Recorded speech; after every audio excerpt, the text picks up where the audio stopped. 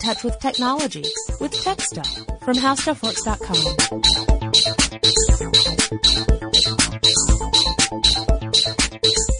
Hey there, everyone, and welcome to Tech Stuff. My name is Jonathan Strickland, and I am one of the two hosts of this show. And my name is Lauren Volkelbaum. I am the second of the empirical two hosts of this show. That's right. That is the precise number. Exactly. We aren't firm on all the details all the time, but this much we know. There are two hosts, and we are here. 3 there shall not be. 3 is one too many. 4 is right out. Right out. So today we wanted to talk a little bit about an interesting concern that was brought to our attention. So the Google Glass. You know what Google Glass is. You've heard of Google Glass, right? Yeah, sure. It's the little glasses with Google connectivity that tell you all of your email and buddy stuff and et cetera. The weather. You can have all kinds of augmented reality experiences. Yeah, you can figure out how to get around town by using turn-by-turn directions.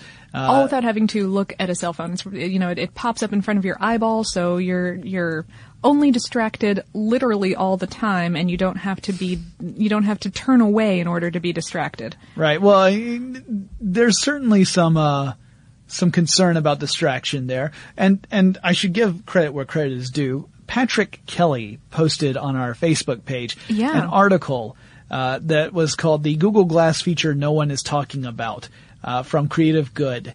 And that's kind of what we wanted to chat about, is some of the concerns people have had about Google Glass. So it's a technology that is in its infancy right now. The article, by the way, was by Mark Hurst.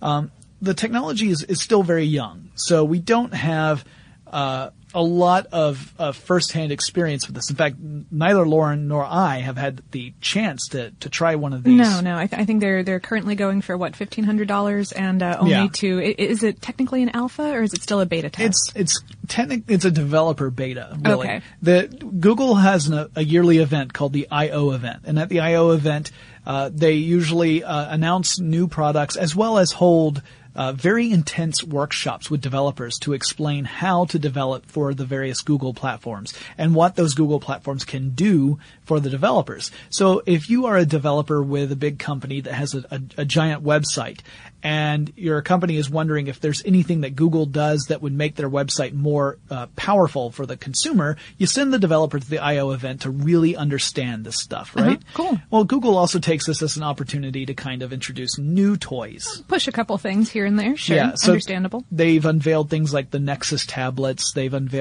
various Android devices. They showed off the Nexus Q, which was one of those things that did not take off so well. Not so much. And they've launched products that were software products that got a lot of excitement early on and then maybe didn't work out, or maybe they still are working, like Google Plus versus Google Wave, which did not work out so great. One of the things that they've talked about is Google Glass. They had a spectacular demo. Yeah. If you guys have not seen the video, I'm not sure if you're on the internet at all right now, but if you haven't, we'll link it. It's gorgeous. Sergey Brin really kind of blew away the crowd. He interrupted the presentation that was going on, the keynote that was going on at that time, to show off an incredible series of stunts that people wearing Google Glass were performing, so that you could see what it would look like from that person's perspective. Because one of the other things that Google Glass has is an integrated camera. Right. And that camera can allow you to take video as if you were looking essentially out from the eyes of the person who's wearing the glasses. Yeah. So it's supposed to be even one step closer to stepping into the skin of another person. Right. And taking that barrier of the camera away. Yeah, the video also demonstrated the voice control option that's going to come with Glass, which you can also control it hypothetically through head gesticulation by nodding. Yeah. Or by a touchpad on the side of the glasses. Right. There's a capacitance touchscreen type touchpad. You're right, touchpad, not touchscreen, that allows you to do controls. But yes, from the most recent videos that Google's released, it looks like primarily you'll be using voice commands. So you'd say, "Okay, Glass," and then you would give it a command. Like, "Okay, Glass, direct me to the nearest Starbucks," and then boop, the little directions come up. And also we should point out that Glass is not pulling information from the internet all by itself. It actually needs to link to a smartphone device in order to get the data it needs to operate. So you're really pairing it. with like an Android device, for example. You might use the Bluetooth in both the glass and the phone to make this networked connection. So the phone is almost working like a modem in a way. Oh, right, sure. And the phone would be, I don't know, I've read something about maybe Wi-Fi connection to glass, but I'm not, of course everything is. Well, and of course, things that aren't incorporated right now may be incorporated by the time there's a consumer model. Absolutely. Like, by the time a consumer model comes out, we might find out that they've somehow incorporated a cellular antenna in there or an LTE antenna so that you can connect to wider networks and not have to pair it with a phone. Next to Wi-Fi or, pair it with a phone, yeah. So anyway, one of the concerns that's come up, from this amazing technology is that, well, if you're using this to walk around and look at the world through a digital overlay, like if you were to glance at a building and use Google Glass to learn what is in that building, to pull up a Wikipedia page on it and learn the history of the building, learn what company is currently in that building, learn, what they're. You see a restaurant and you pull the menu up in front of you so that you don't have to, it's across the street and you're like, is it worth crossing the street? Do I need to go look in that window? Yeah. There's people in there. Let me pull up the menu. Sloppy Joe sounds good. Okay, I'm going to go ahead and cross the street then. And then you get run down because you're not paying attention. No. That is a danger. I mean, there is always the danger that but the idea with Google Glass is you're supposed to be able to really concentrate on your environment with as little distraction as possible. Knowing humans as I do, I expect that a lot of us are going to be looking at the screen more frequently than Google necessarily intends, but that might be just a behavioral thing right. that we'll have to work out. Anyway, so it's giving you this information about the world around you, whether it's pulling that information out via pairing with your smartphone or pulling it from a network directly.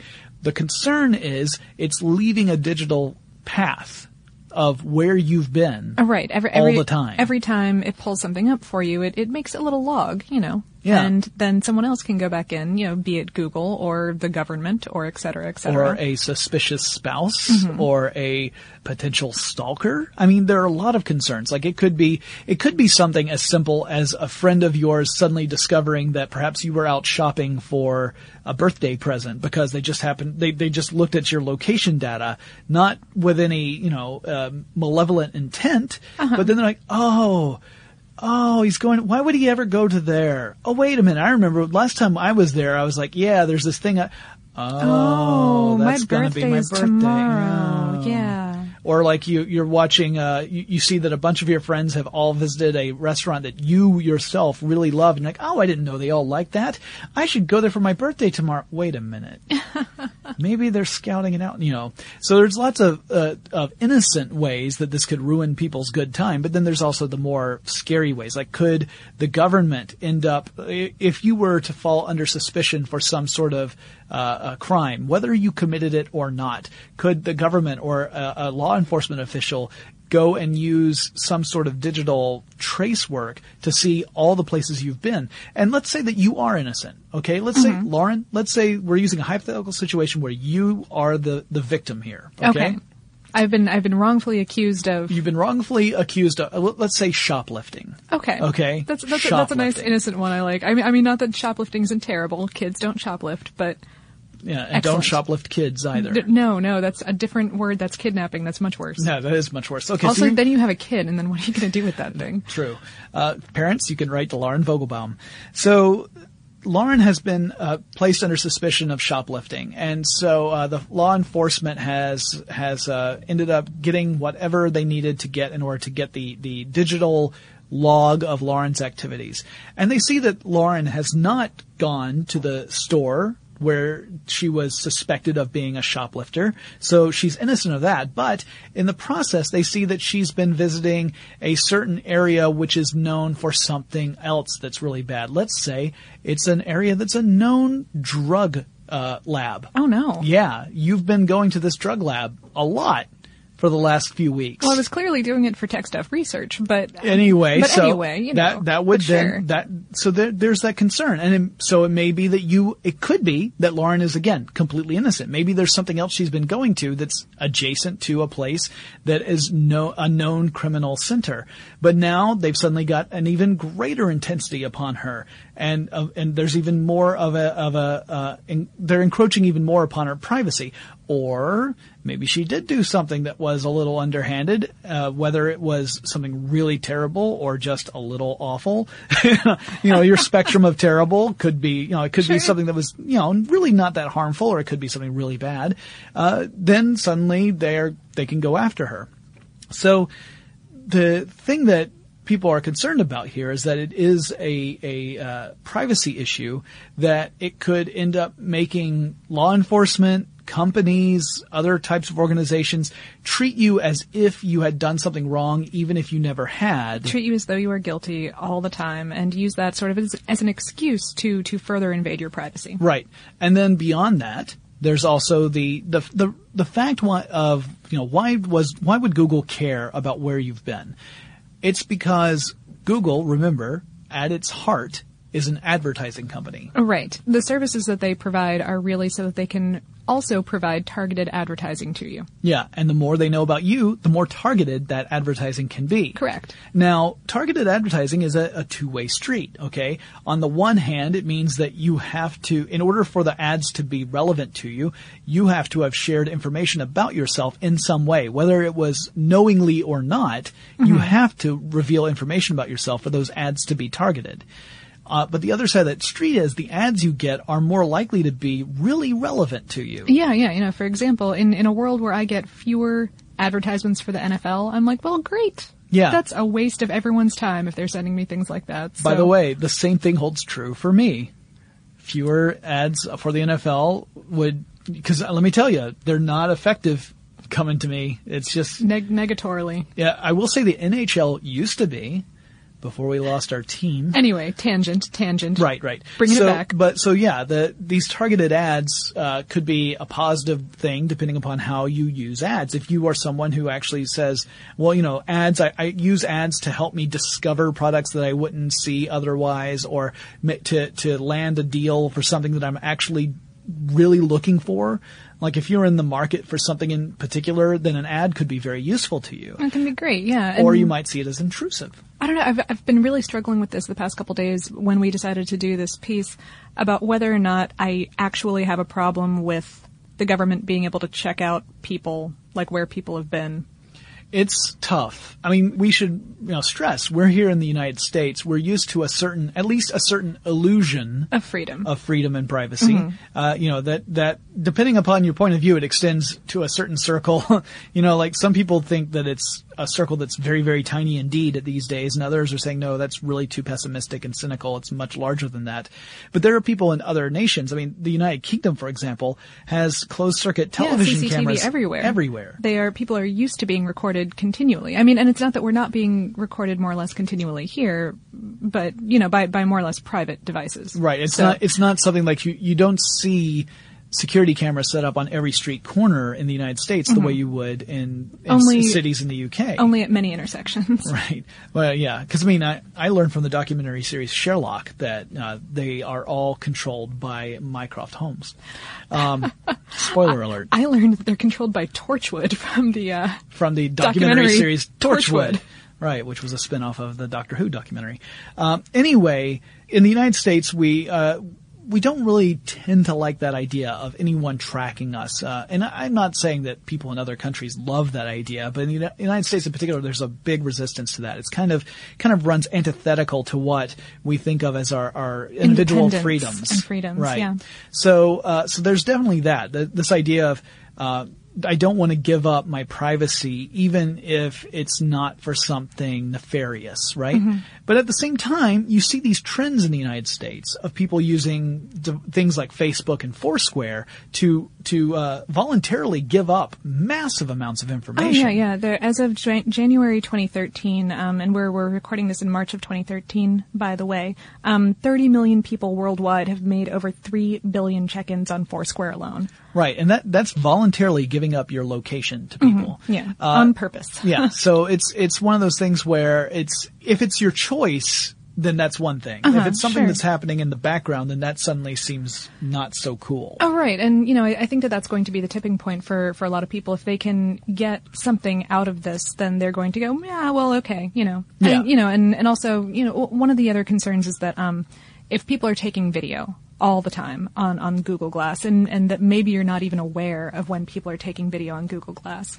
that there's going to become this database of visual information about everybody available all the time, and that through things like facial recognition software, people will be able to tag your location, even your speech. Interesting. I want to talk more about that. But before we get into that discussion, let's take a quick moment to thank our sponsor. All right, we're back. Now, Lauren, you were bringing up something really interesting. And in fact, we should say this is really the centerpiece of Mark Hurst's article, the Google Glass feature no one is talking about. He does address this idea of giving up your privacy and the whole voluntary versus involuntary thing. But he says that perhaps what's even more worrisome is the fact that Google Glass is also a video camera and that you can be recording at any time, and that he worries that there might not be any indication that the camera is recording. Oh, right, sure. Well, I think that right now there's an LED or something that flashes when it's recording. Exactly. But, it's the same way that I know lots of people who have electrical tape over the webcam on their laptop.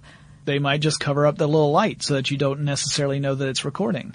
Also, there's the concern that perhaps a future version of this would either not have the light or would actually be constantly or that Trixie recording. Google would be recording all without the time. telling you, yeah. And that Google wants to open this up to developers. I mean, that's why they had the developer beta, in which every single pair of these things was $1,500.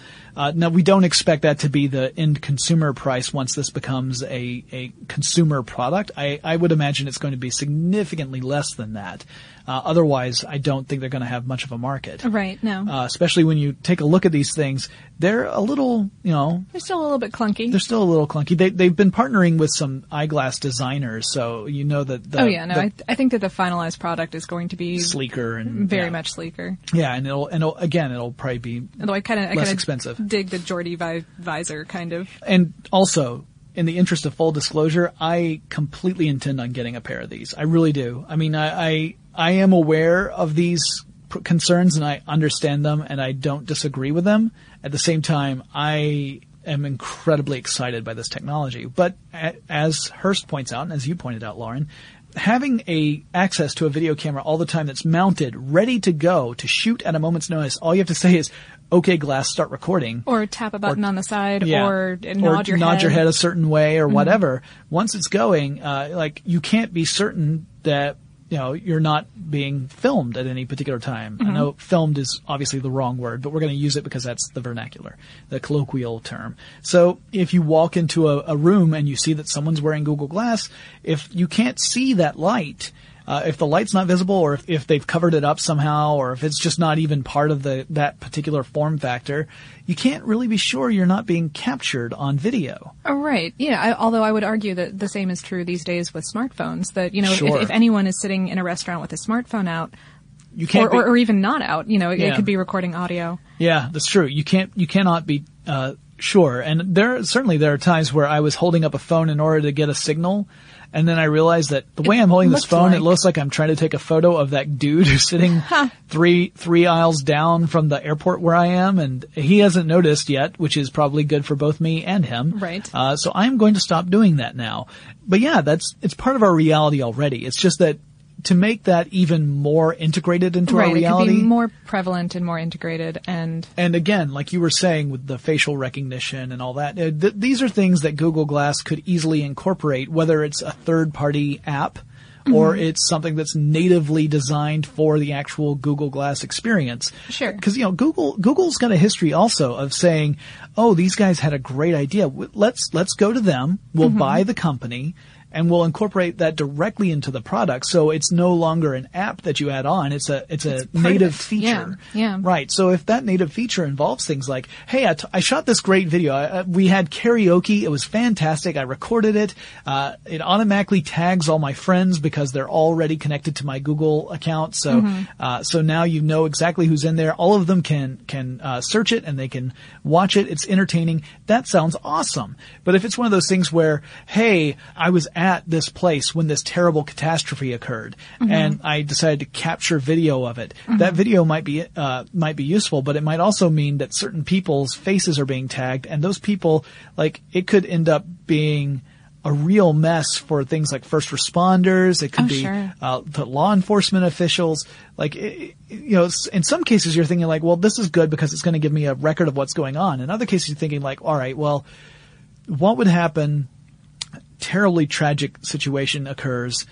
Someone or multiple people die as a result of this horrible hypothetical tragedy. Okay. Someone who is there has Google Glass. They're recording it. And because of the cloud-based nature of some app, immediately uploaded.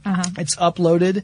People are and tagged. People are tagged, like including people who have died. And that's how you find out that one of your loved ones has perished because they've been tagged in a video and it pops up on some sort of Google alert or something. Yeah. And that's one of those concerns is that, and it sounds, it sounds far-fetched right now, especially since I'm less familiar with Google+, but I know that on Facebook you can opt out of their entire facial recognition system. Sure. And tell it to never do that, and it will just never form the particular algorithm for you. Right. And in most cases, that's the way it works, as well. Like with Google+, if someone tags me in a photo, it gives me the option of either accepting the tag or denying it.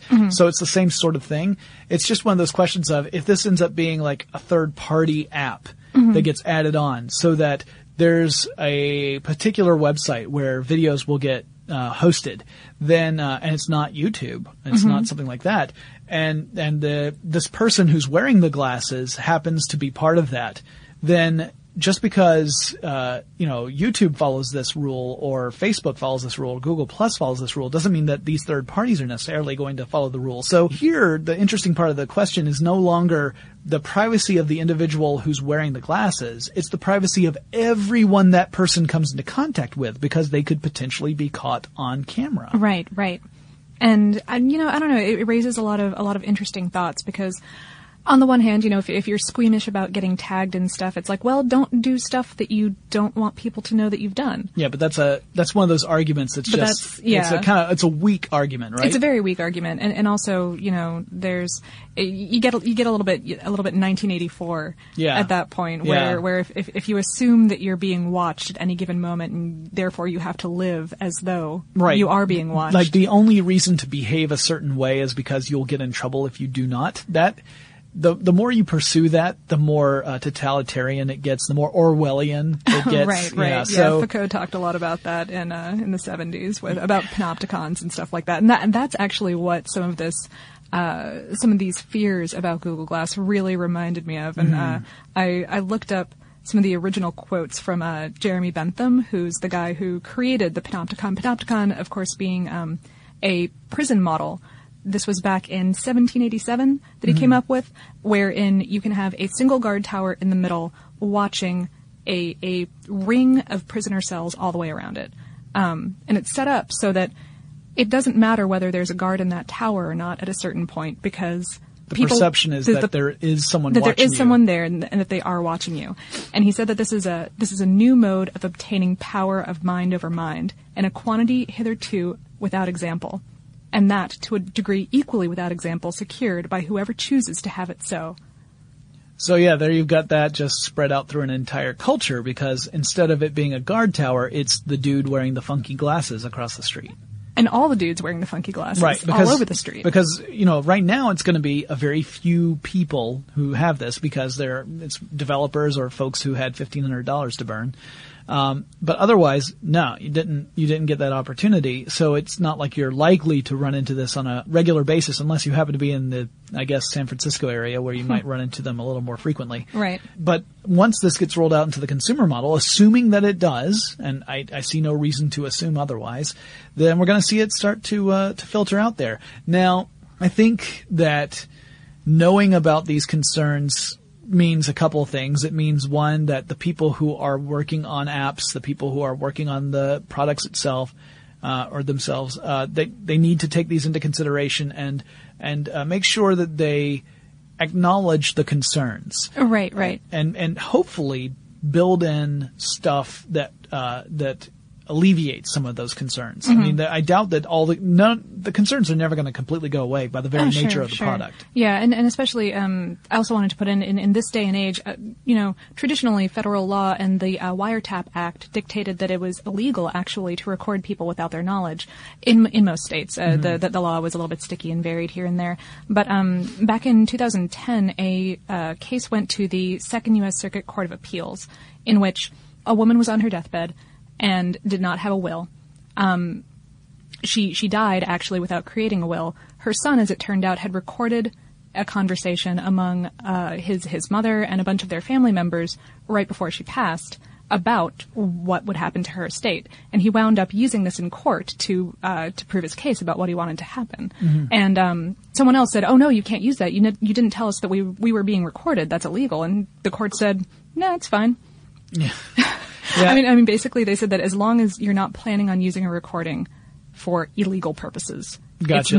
It's no longer illegal to make a recording of people without their consent. Something. Yeah. It's a sticky situation. It's tricky, and of course, those laws are going to vary depending upon what country you're in.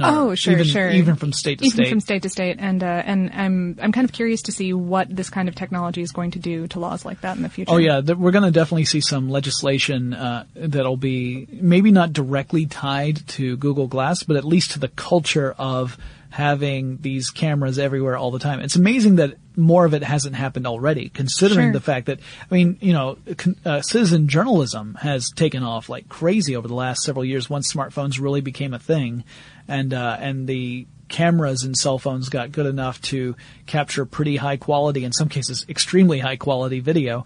It'll be interesting to see how that develops.